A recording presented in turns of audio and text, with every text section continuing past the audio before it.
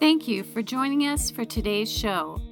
You can follow us on Facebook or visit our website at beatitudeschurch.org. Beatitudes Radio, empowering people to enrich society.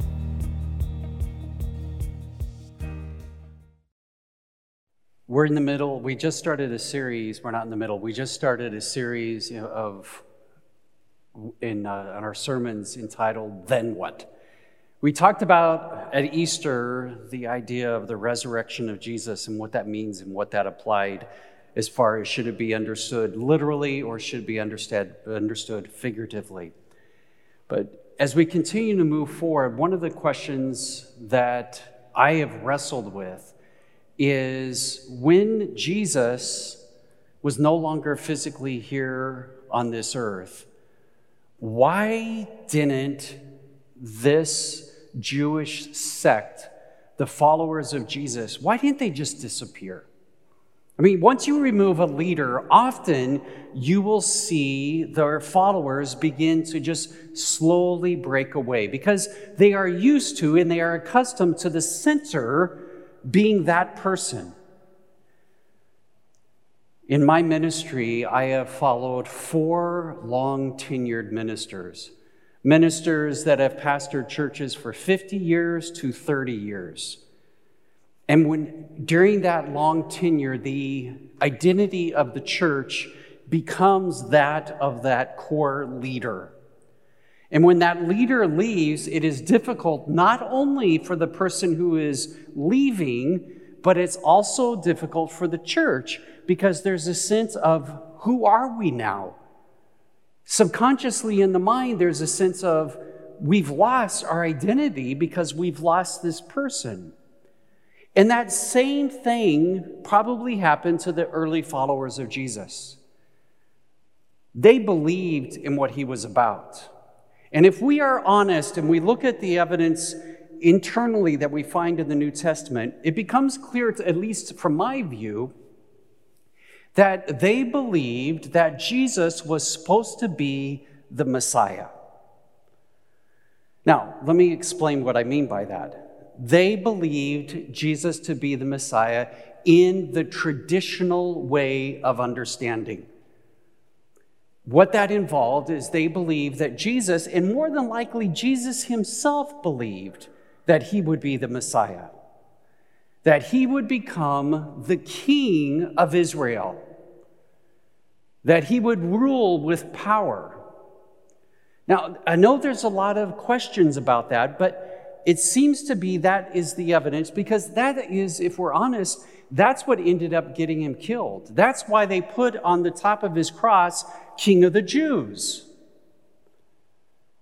That was something that was probably kept internal, and Jesus didn't publicly talk about it, but within that realm, they probably, in their own closed environment, they probably talked about those things. Now, if that is the case, when Jesus was crucified, they lost everything.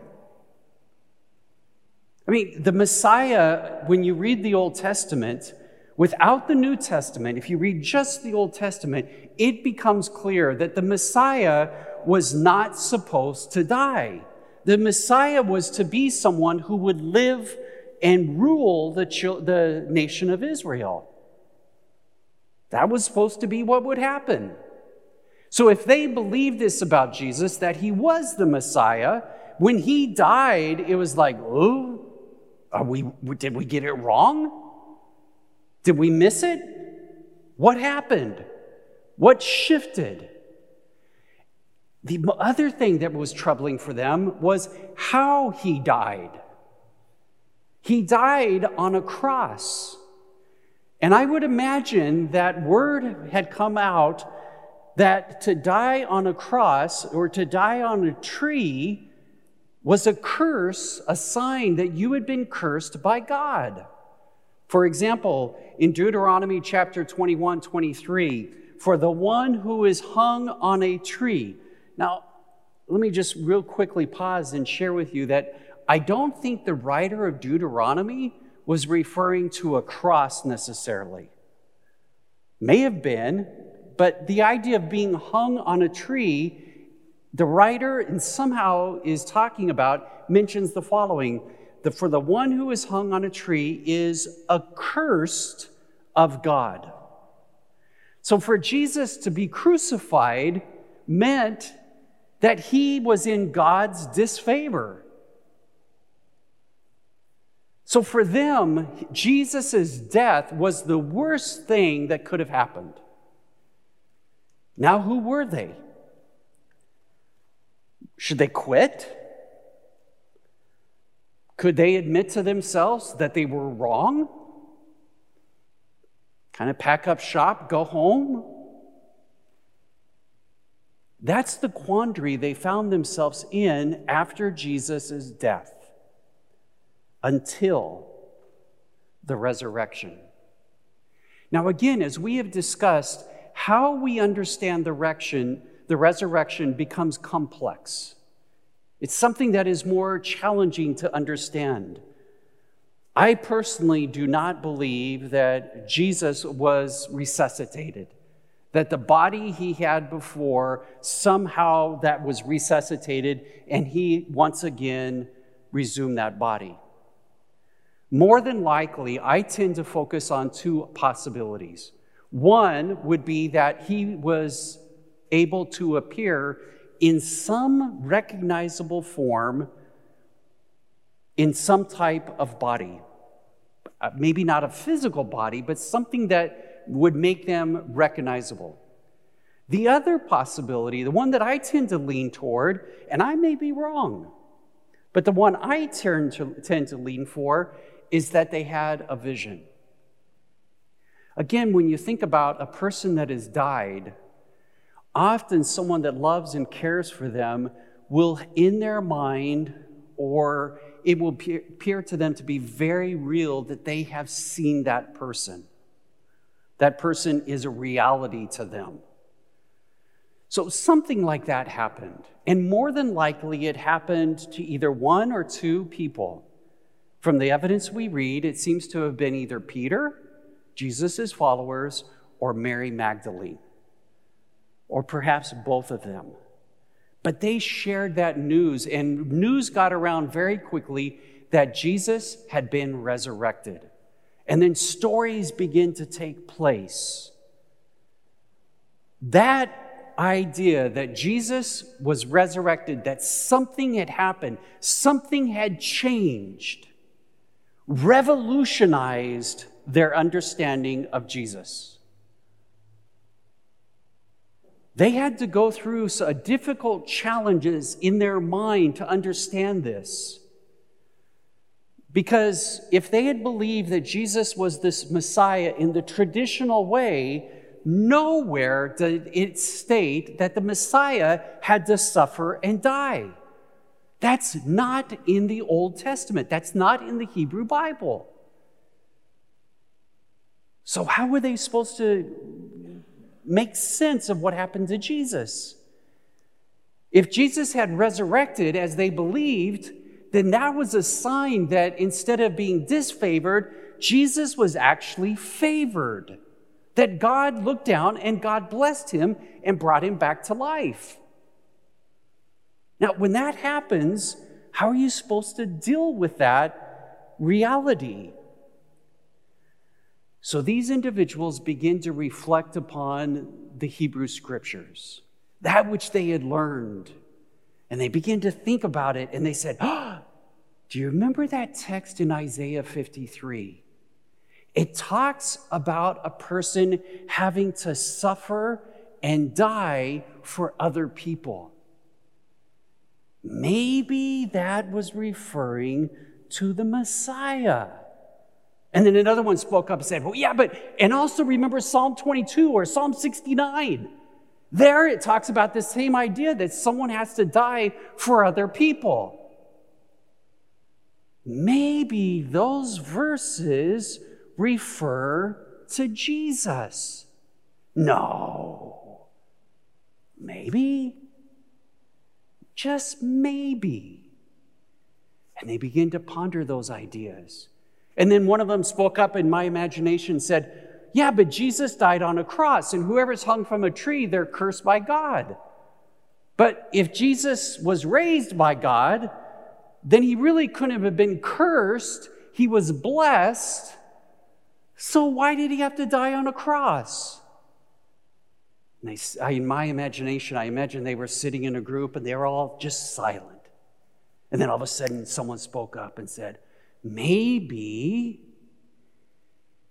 he wasn't cursed, but he died for people who had been cursed. And I imagine they went, well, who would that have been? Well, that would have been all of humanity. Jesus died for all of humanity. And they begin to ponder this and reflect on this. But then they said, well, where's Jesus now? Well, Jesus has ascended into heaven. And now he is with God in God's glory. And they begin to ponder these ideas. And all of a sudden, they saw something they had never, ever even thought about the possibility of being true. Jesus was the Messiah, but a different kind of Messiah.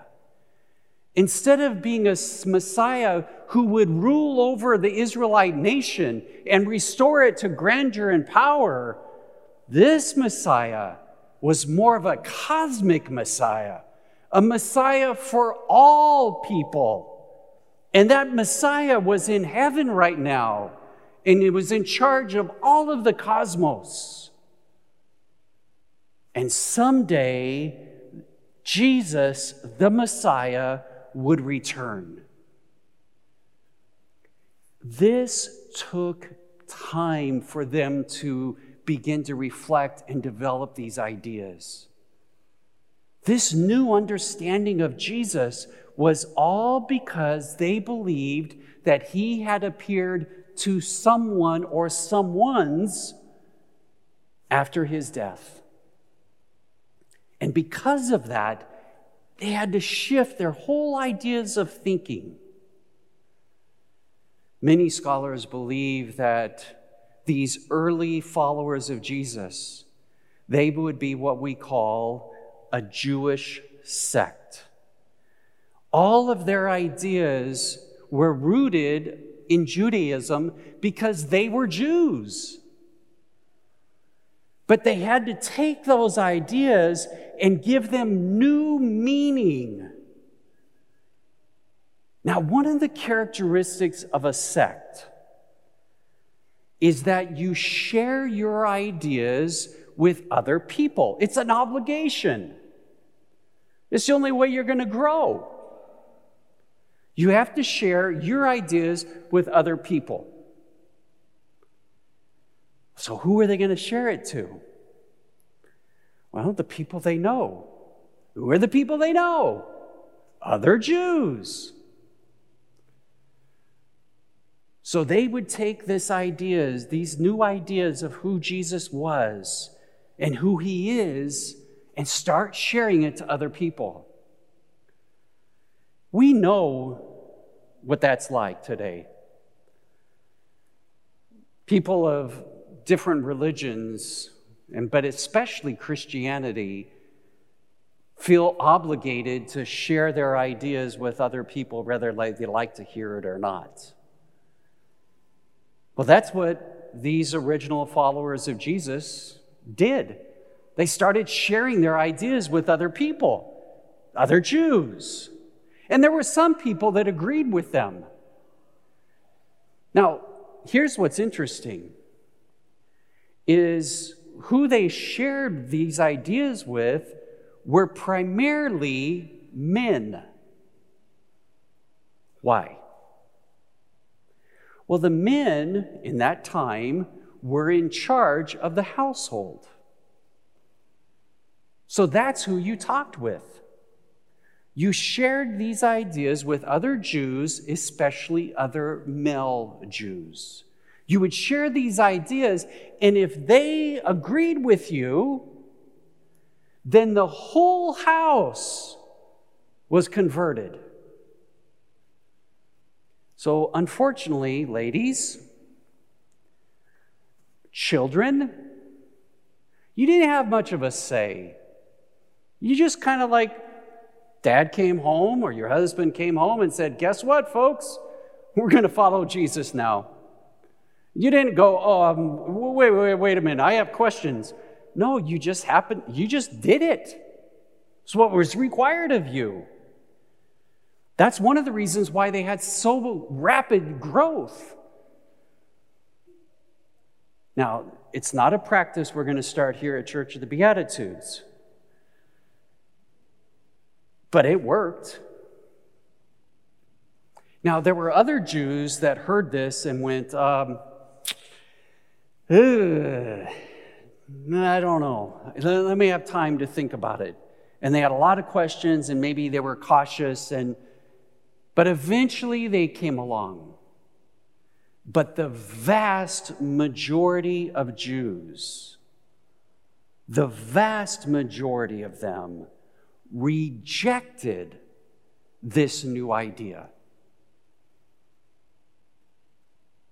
We can see that idea in the Gospel of Matthew. The Gospel of Matthew has Jesus say something. The writer takes a reality in his time and takes it and puts it back into the mouth of Jesus.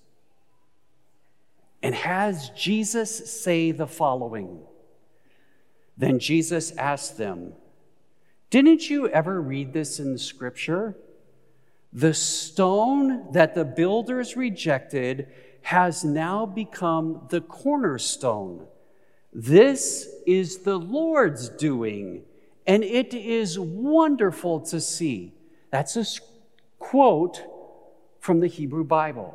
So this writer, the Gospel of Matthew, has Jesus use an Old Testament text and apply it to himself.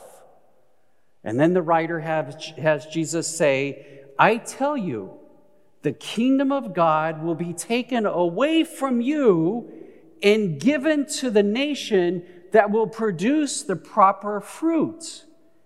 Anyone who stumbles over the stone will be broken to pieces, and it will crush anyone it falls on. Well, who's this cornerstone? It's Jesus. So for all those Jews who rejected Jesus as they now understood him, well, they're in trouble. They're going to HE double hockey stick. There's the in group, the followers of Jesus, and then there's the out group. And anyone who rejected their new understanding, they saw as lost. This same idea is prevalent today. There's a website called blueletterbible.com, and the writer says the following.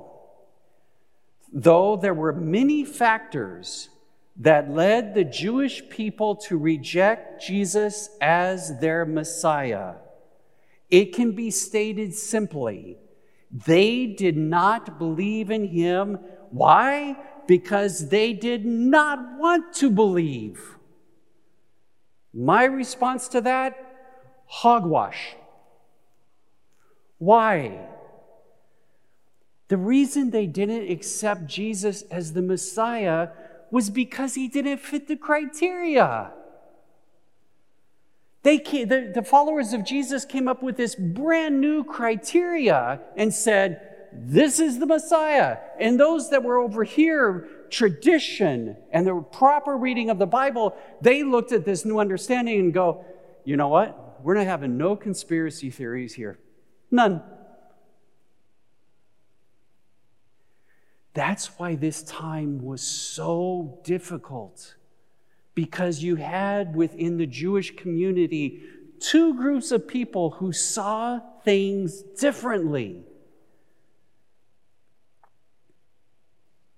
And when they saw things differently, they began to oppose each other. The majority of the Jews started ostracizing this new movement. And the new movement, because there were so few of them, what are they going to do? They couldn't physically respond, so instead they verbally responded and said, well, guess what? You're no longer God's favorites. We are. Na, na, na, na, na, na. Because you don't believe it the way we do, you're not a part of us, and you're not a part of God anymore. So take that. Does this in any way sound like our society today? We see it in Christianity.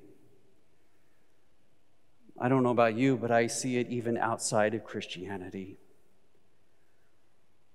When people have ideas that oppose each other, when they have beliefs that are different than each other, it colors how they see each other. Just flip on the news and watch it. Look what's going on in front of the Supreme Court right now. We have people yelling at each other because they have different ideas. And it's nothing new. It's been a part of humanity for literally millennial. That when people disagree with each other, they have different ideas from each other, then they tend to want to push those people away. So how can we respond in a more favorable way? When you meet either another Christian that believes differently than you do, when you meet another person who politically believes different than you, when you meet someone who has a different view on gender identity, critical race theory, abortion, the list continues on, folks, right? When you have this kind of differences in beliefs, instead of becoming more and more polarized, how do we somehow begin to come together again as a society and also even just as Christians? I offer you 3 possibilities to practice. Number 1, tolerate other people's ideas. I don't know about you, but this one's really, really a struggle for me. There have been so many times I've read an article or I've read a book or I've talked to someone and I shake my head and go, how in the world can they believe that? They can't be that dumb.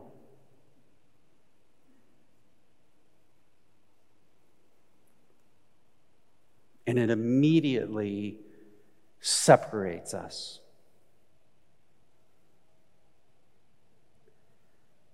What I'm asking us to consider doing, and asking myself first, is tolerate people who see things differently than us.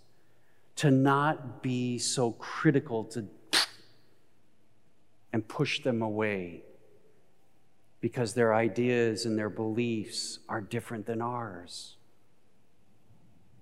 Number 2, when it is productive, enter into dialogue with other people that you disagree with. Now, notice I qualified that. When it is productive, when it can be fruitful.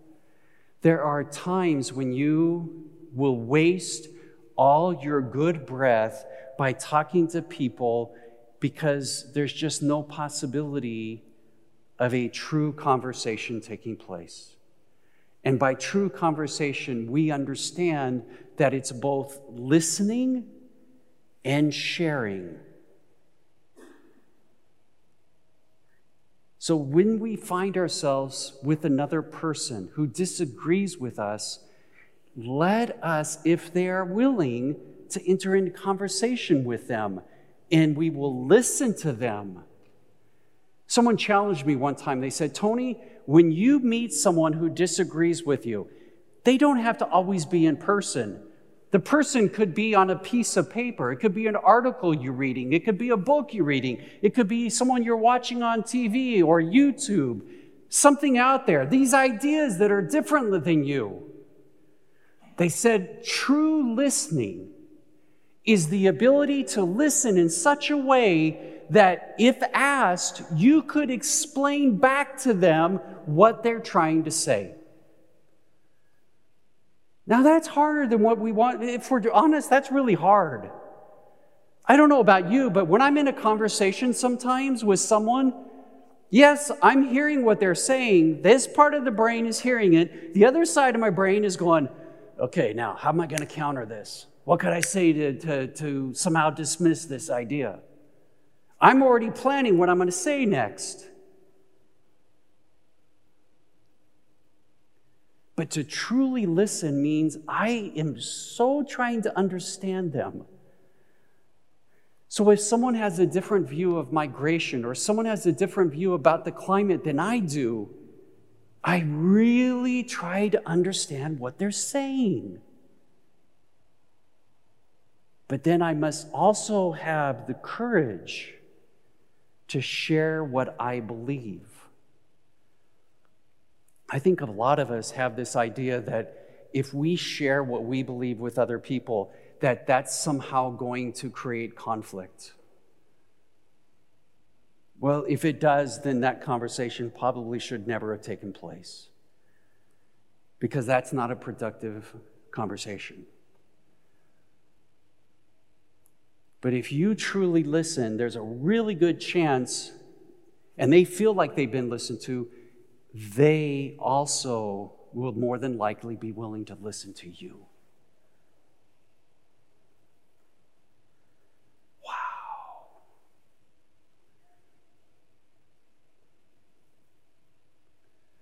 No more of this. Some of this. And then number 3, be willing to adapt and change. Be willing to admit, I might be wrong. I might be wrong. And I might need to change or adapt my ideas. That's hard, folks. Because the way you believe right now is giving you a certain amount of security and comfort. I know it does me. But if you're willing to adapt and change, that can be scary. But that's how we grow.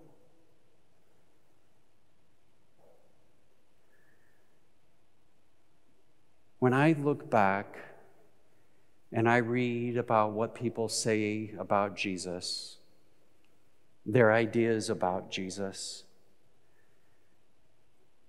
I think Jesus was a person who captured those 3 ideas. He tolerated other people's ideas. He was in conversation with others. How many times did he say that he would eat with other people? I imagine they sat around the table and talked and shared ideas. And then I think you have a Jesus who was willing to adapt. And then after his death, things changed.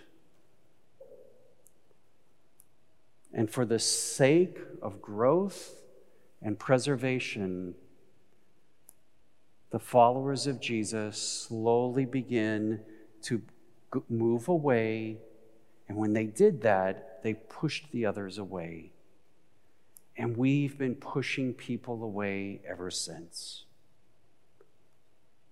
Maybe it's time to stop that. maybe it's time we learned as a society to truly come together. They're just ideas. They're just beliefs. We as human beings are far more than that. I hope you will rise up to the challenge and stretch yourself to grow and to listen to other people's ideas. Be a part of the solution. I am, and I want to be. I hope you will join me. Amen. Thank you for joining us for today's show. You can help us to continue this program by making your donations at beatitudeschurch.org/online-giving. Beatitudes Radio, empowering people to enrich society.